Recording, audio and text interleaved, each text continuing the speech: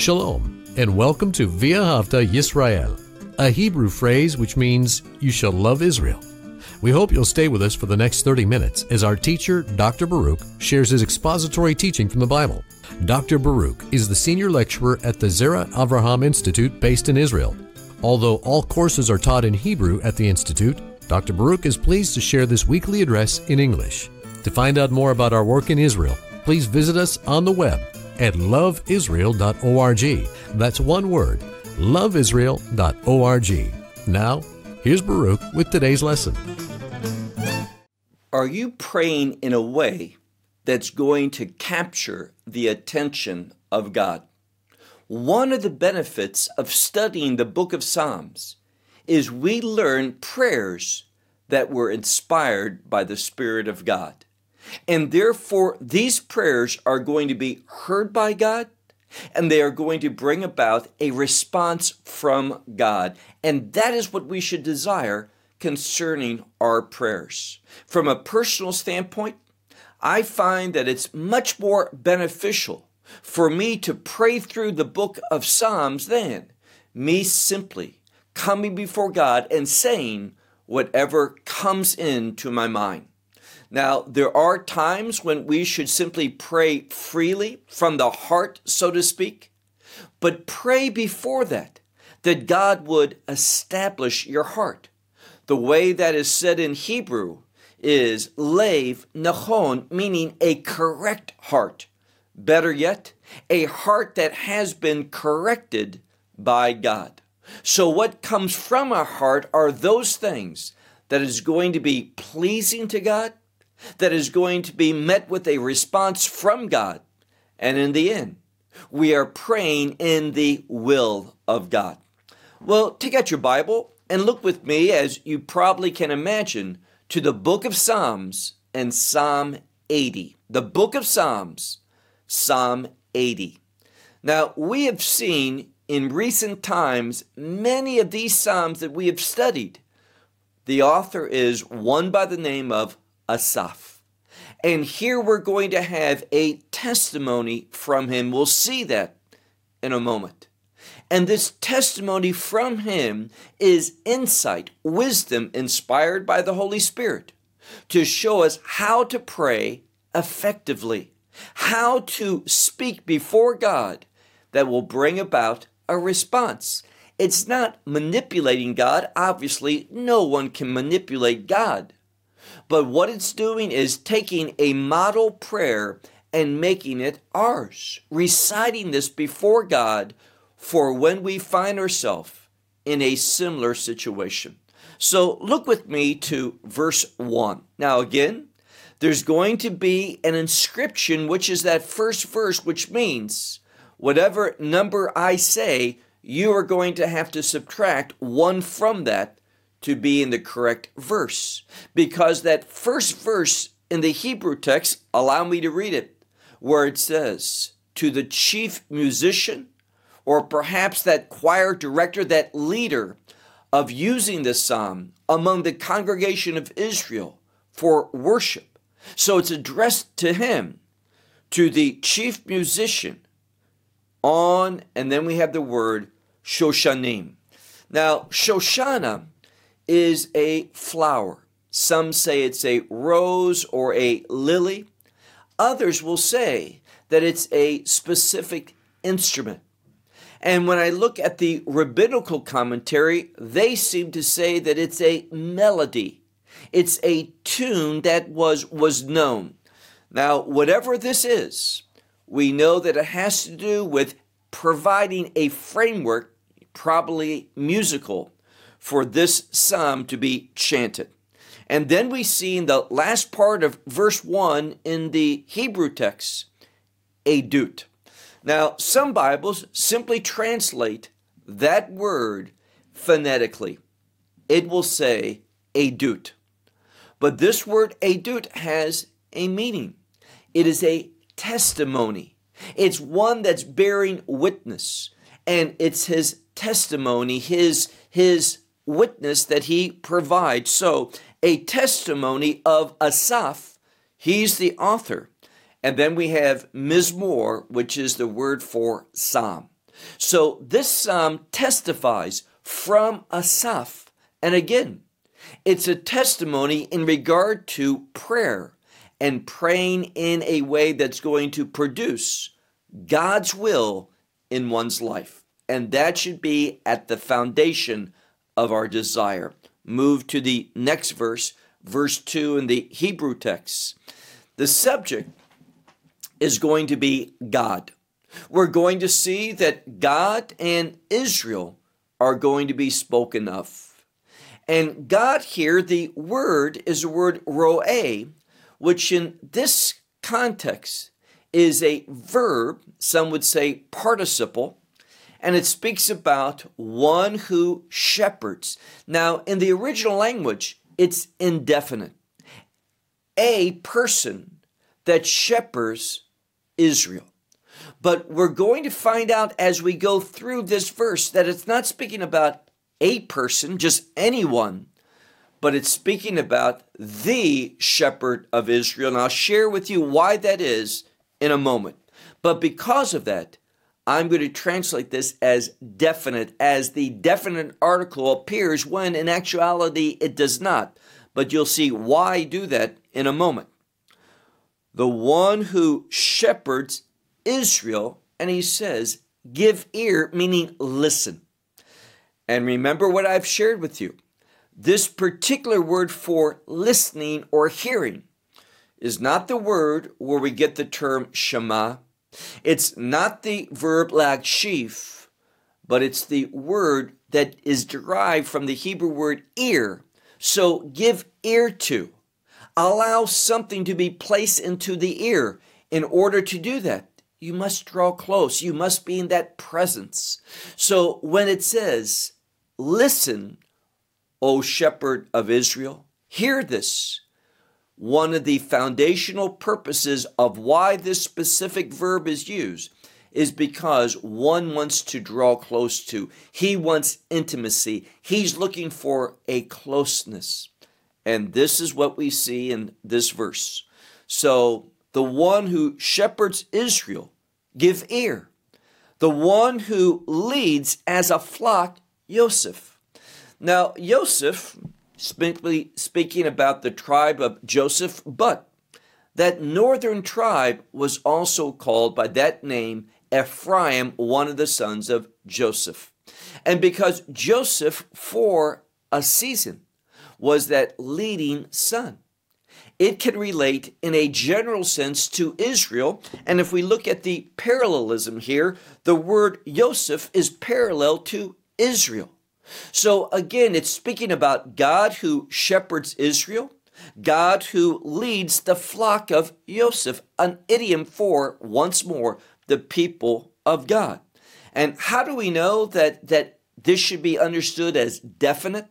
Not speaking about a shepherd or a leader, one who guides, but rather it says, Yoshev Hakruvim.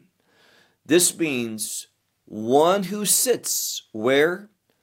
Between the cherubim. And we know something.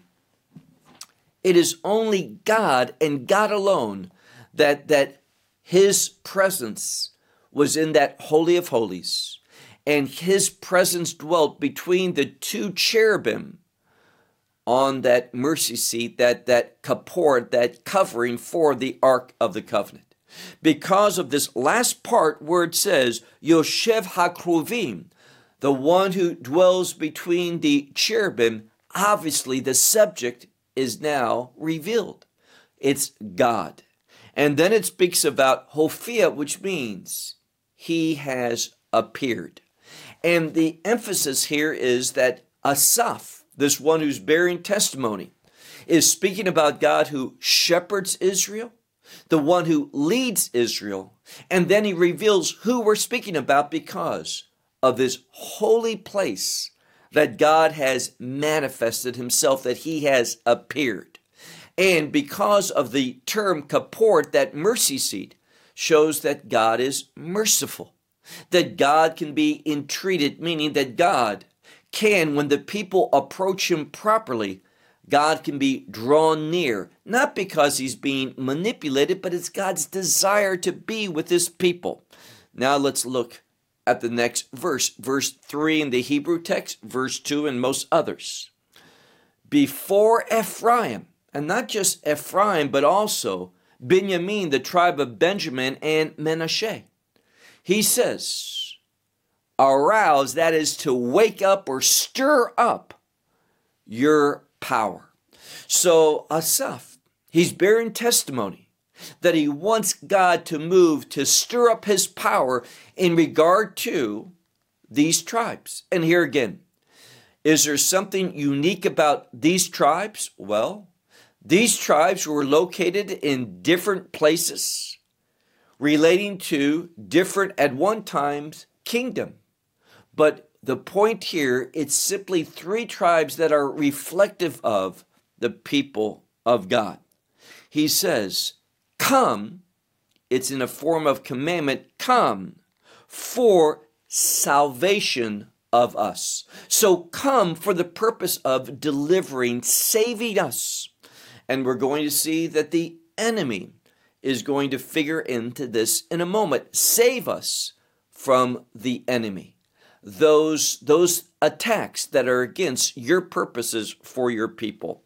Verse 4. Now, this is going to be repeated several times in this psalm.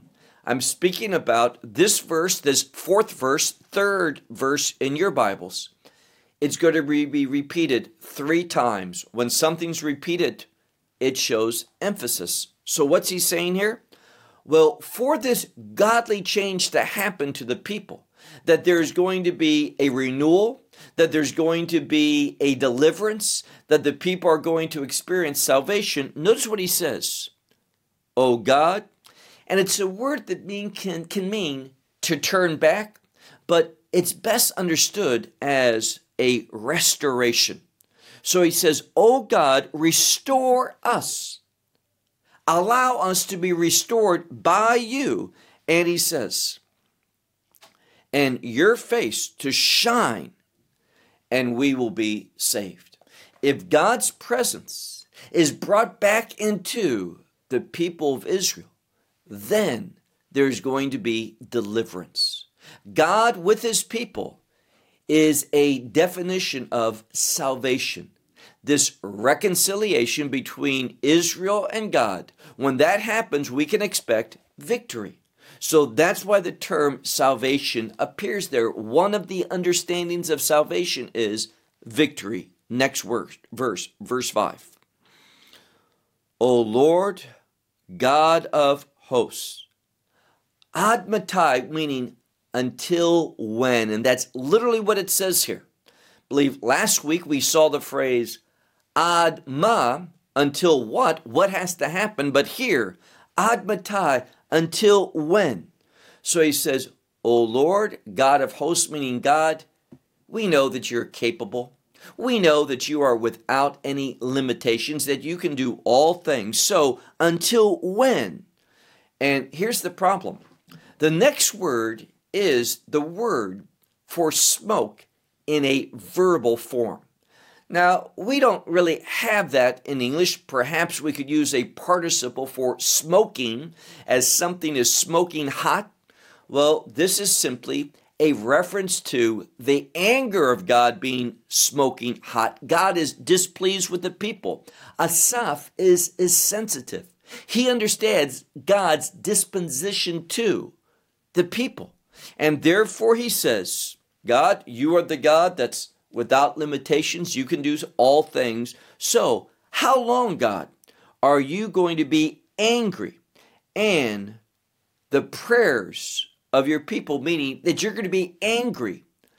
And the implication is that you're not going to respond favorably. You're not going to hear our prayers. You're not going to respond to our petitions. So what's happening here is that Asaph is testifying that God is silent, both in word, revelation, and also action. And he wants to know how long, until when, are you going to be angry? And the prayers of your people are not answered. Verse 6. Again, verse 5 in your Bible more than likely. He says, The one who has fed. Now, this is the word for eating, but it's caused to eat. So you cause someone to eat by feeding them. And what has God fed the people? Well, here, lechem dim'ah, the bread of tears. Now, bread of tears is a Hebrew idiom that speaks to sorrow. So the people are being fed. God is giving to the people sorrow. And most of the commentators see this as abundant sorrow. And not just here and there, but keep reading, he says, and given drink to him. What type of drink? Also tears, but here it's in the plural. The first time it's dim'ah, tear, the bread of tear. We would say tears in English. But when we talk about the drink, it's in the plural. And then we have the word shlish, which is a third, but the commentators say, and also both the Christian and Jewish commentators say that this is a term for being multiplied in abundance.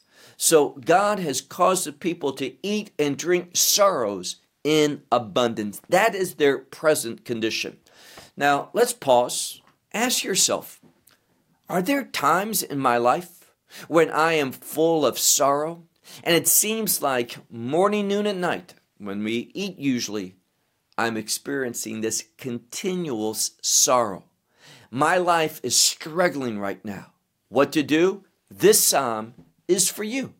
This is the testimony from Asaph, this man who was inspired to write it down in order to share with you what you should pray when you feel that there is abundant sorrow in your life. Notice that he wants God to lead the people, that he wants God to act in behalf of the people for the will of God. And what that initially involves is God dealing with the enemy. Look at verse 7 in Hebrews, 6 in others. For you have set us Madon. What's Madon? Strife. So now this one who is speaking Asaph is saying, when it deals with God's people, we are full of strife. Strife with who? The enemy. He is warring against us. He is contending against us. You have set us as strife to our neighbors, that is the bordering countries. And our enemies, what do? They mock us. So they are mocking them, meaning the people of Israel. So they're being mocked. They have enemies. Their lives and their existence are full of contention and strife. These are not good days for the children of Israel. They are suffering. They are going through affliction. And what is the solution? Well, look again at verse 8. We see that same, and this is the second time, this same verse is repeated where he says, O God of hosts, restore us. Meaning what? Restoration is found in being turned back, and it's in the verbal stem, which is the causative. Cause us to turn back, meaning this. We may be so unspiritual, removed from the truth of God, the understanding of God, from the wisdom of the Word of God, that if we're going to get reconciled with God, God's going to have to do it. We are so removed from God, we need His help in restoring us to Him. We can't do it in of ourselves. So he says, O God of hosts, restore us, turn us back, and do what? That your face would illuminate, meaning your presence would shine upon us. And if so, if there's that reconciliation, if your presence is upon us, what's going to happen? Look at the end of verse 8. And we shall be what? Saved. That's the implication. Salvation, and what this verse that's repeated 3 times does is this. It helps us to understand what is salvation. Being together with God. That is what we should strive for. That should be the purpose, the objective. Being in the presence of God. And being there produces victory. So one thing that we can conclude from this is very simple. When you are going through times of conflict, strife, full of sorrow, what should you do? Seek intimacy with God. How does that begin? Worshiping Him.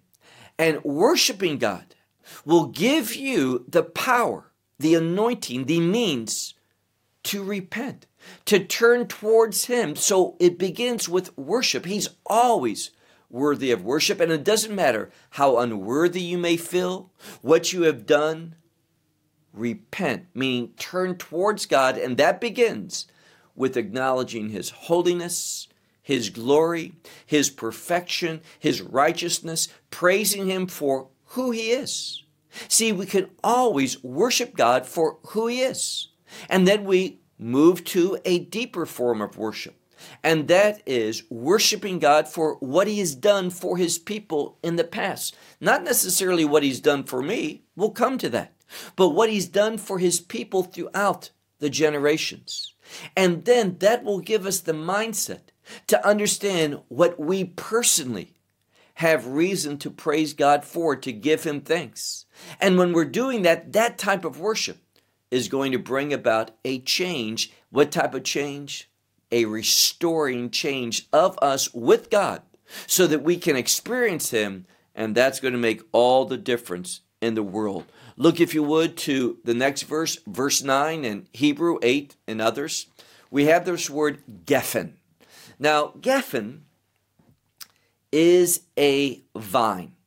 And what we find here is that the word Geffen is being used generally for the people of Israel, or collectively, inclusively of the people of God, meaning Israel. So it says, a vine from Egypt, you moved forth.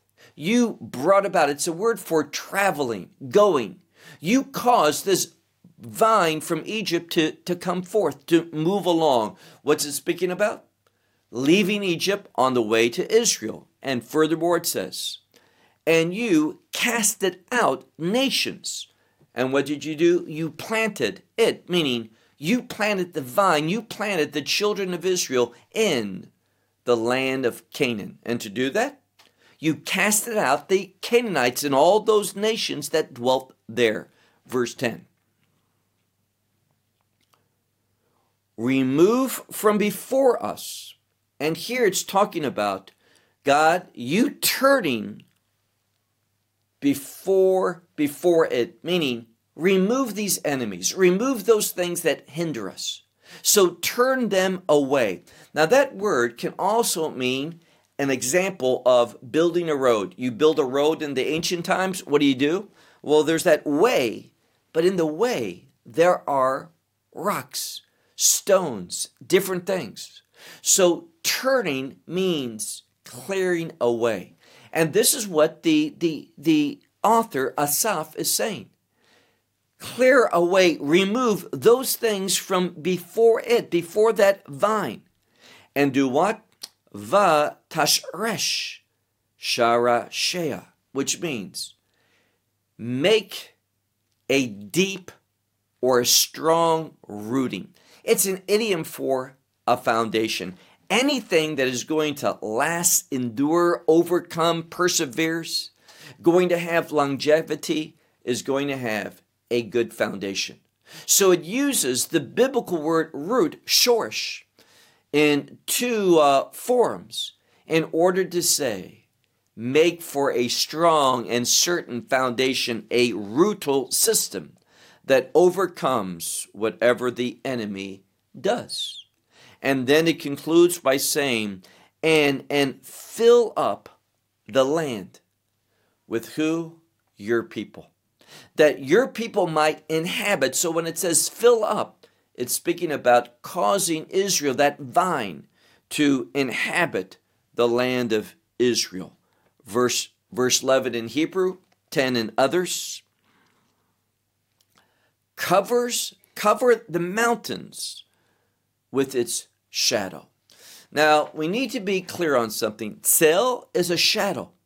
Mountain is oftentimes speaking of a seat of authority or a government. It's in the plural. And what it's saying here is in just the same way that a shadow spreads out. What it's talking about is having Israel spread out its rule, its authority, its kingdom over other nations. And that's what's going to be the kingdom of God, where God will establish his mountain, the mountain in Jerusalem, that government, as the chief mountain over all others. This is what Asaph is praying for. So cover up the mountains with its shadow. Let it put its dominance, its authority, its control over other nations and its branches. What type of branches? The mighty Lebanon. So this Ares is the word for a tree, and it's speaking here about this tree known in Lebanon as being strong and mighty and such. So it's saying here, let this tree, this strong tree, put forth its branches. Another way of showing its influence, its control over other nations. Verse 12. And send forth its harvest. It's the word katsir. So I realize that some Bibles translate it differently, but it's talking about the fruitfulness, the blessings of this land. It's not just for Israel, but the blessings of Israel is for the world. That's why Israel was created, the people and the land. That through Israel, both the people and the land, that all the families of the earth can be blessed. So the blessings go forth. They have to be shipped. That's why it says, send forth its harvest, the outcome of its labor, its activity. Send forth its harvest unto the sea, meaning through the sea, and to the river its shoots, meaning the river closer by, this things of the shoots. Another idiom for the produce. What can be derived, what can be received from Israel?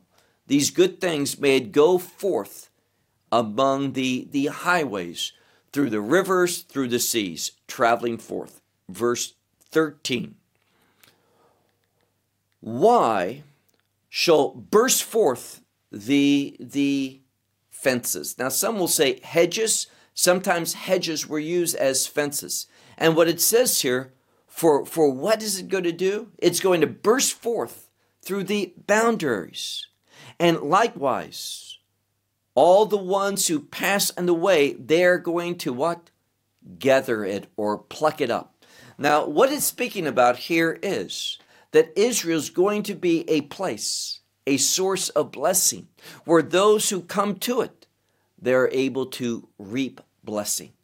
So going to Israel, and I'm speaking about this in the kingdom sense, going into the kingdom is going to be a location where you receive blessing. That's what Israel's supposed to be. And ultimately, Israel is a kingdom word. So we learn what God wants to do in Israel is to show how the kingdom is going to function. And unfortunately, we haven't done a good job with doing that up until this time. That's going to be what's brought about in the millennial kingdom. One of the reasons why the Torah is going to be the rule of the law or rule of law in the millennial kingdom is to show how this nation can truly be a blessing to all the people of the earth. That's why God has entered into a covenant. That's why God has done the work of redemption, restoration, for those who pass by, those who will come to it, that they might receive, pick up the blessings. Verse 14. But there's going to be that enemy. And notice what it speaks of. Chazir mi ya'ar. What does that mean? The boar, it's talking about a wild pig from the forest, is going to what? Devour and finish off. That's this first word in the Hebrew text. It implies devouring something and bringing it to an end. And who's that? That wild boar in the forest. an idiom for the enemy. And it says, and will move, and it's talking about other beasts, now the beasts of the field.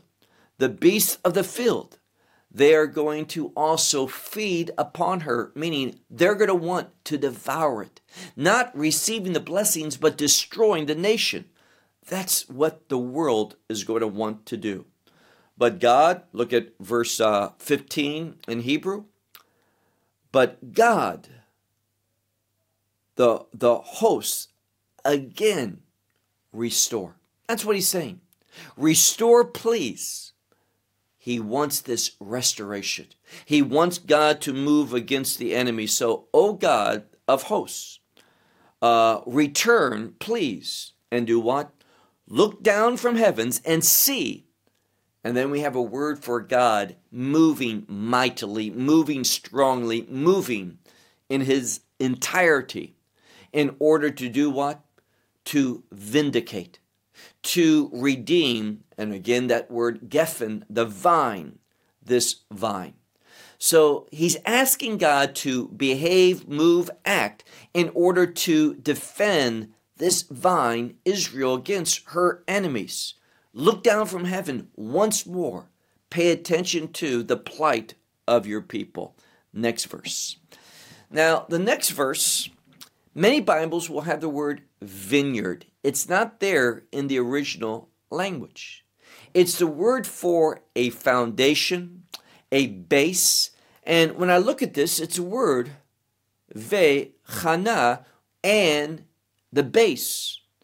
But when you look underneath, and I'm looking at a book, it's only Hebrew, and it has the literal scripture in Hebrew, but underneath it, it has Hebrew to help us understand the intent. And the understanding is based upon the consensus of the various commentators. And here when it talks about that base, it says, V'et Bet HaMikdash, which is the temple. So he's speaking here about this base, this temple that he has planted. And it says his right hand has planted it. So he's talking about the foundation of Israel, which God, his right hand, has planted. Now, who's this right hand? Well, it's the word having to do with Messiah. Why do I say that? Well, if you keep reading. And concerning the Son that you have strengthened in regard to unto him. You've strengthened him. Now it's him, but it's that son of yours. So your son, I believe this is a clear reference to Messiah. So look at it again. And concerning the son, he says, you have strengthened for yourself. You've strengthened him, meaning this, you've given him a call, you've given him an assignment in order that your purposes might be brought about. This is what he's saying. Verse 17, 16, and others. And has been burned with fire and has been cut down from its place. Now, this can be a reference to the captivity, the destruction of whether we're talking about the first temple or the second temple prophetically in those days. It speaks about has been burned with fire and cut down. What has? God's purposes for a season. Ultimately, the purposes of God are going to be fulfilled. But for a season, it's been judged by fire. It's been cut down.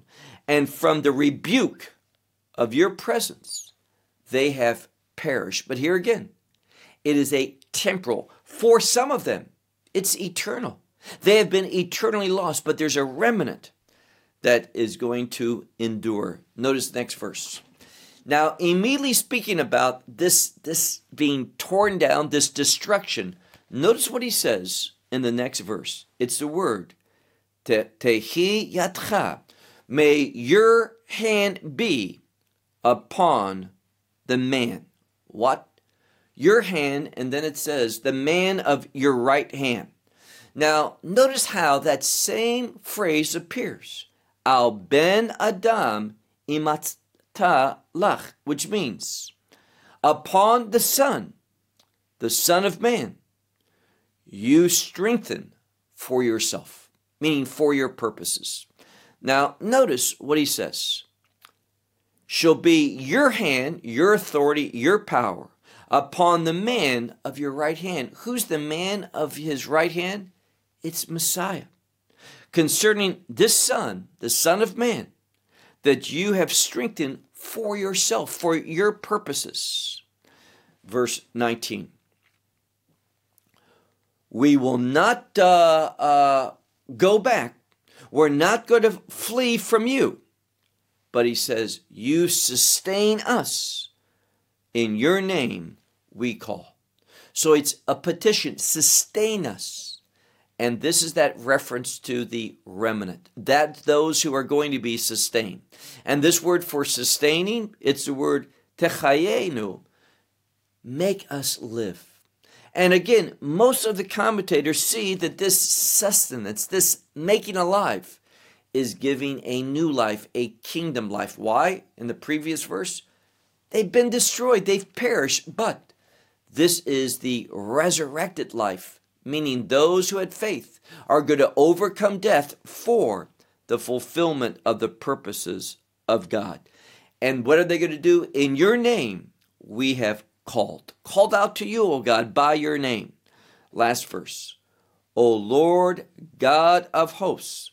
This is the third time. He says, Hashivenu, which means restore us, turn us back unto you. It is a term of restoration or regeneration. So he says, O Lord God of hosts, restore us.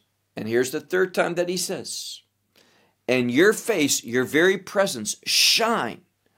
When God's presence is with the people, what's the outcome? Ve niva shea, and we will be saved. Over and over here, this is the third time it speaks. And it speaks and confirms with authority God's promise that there is coming again for the remnant of God's people.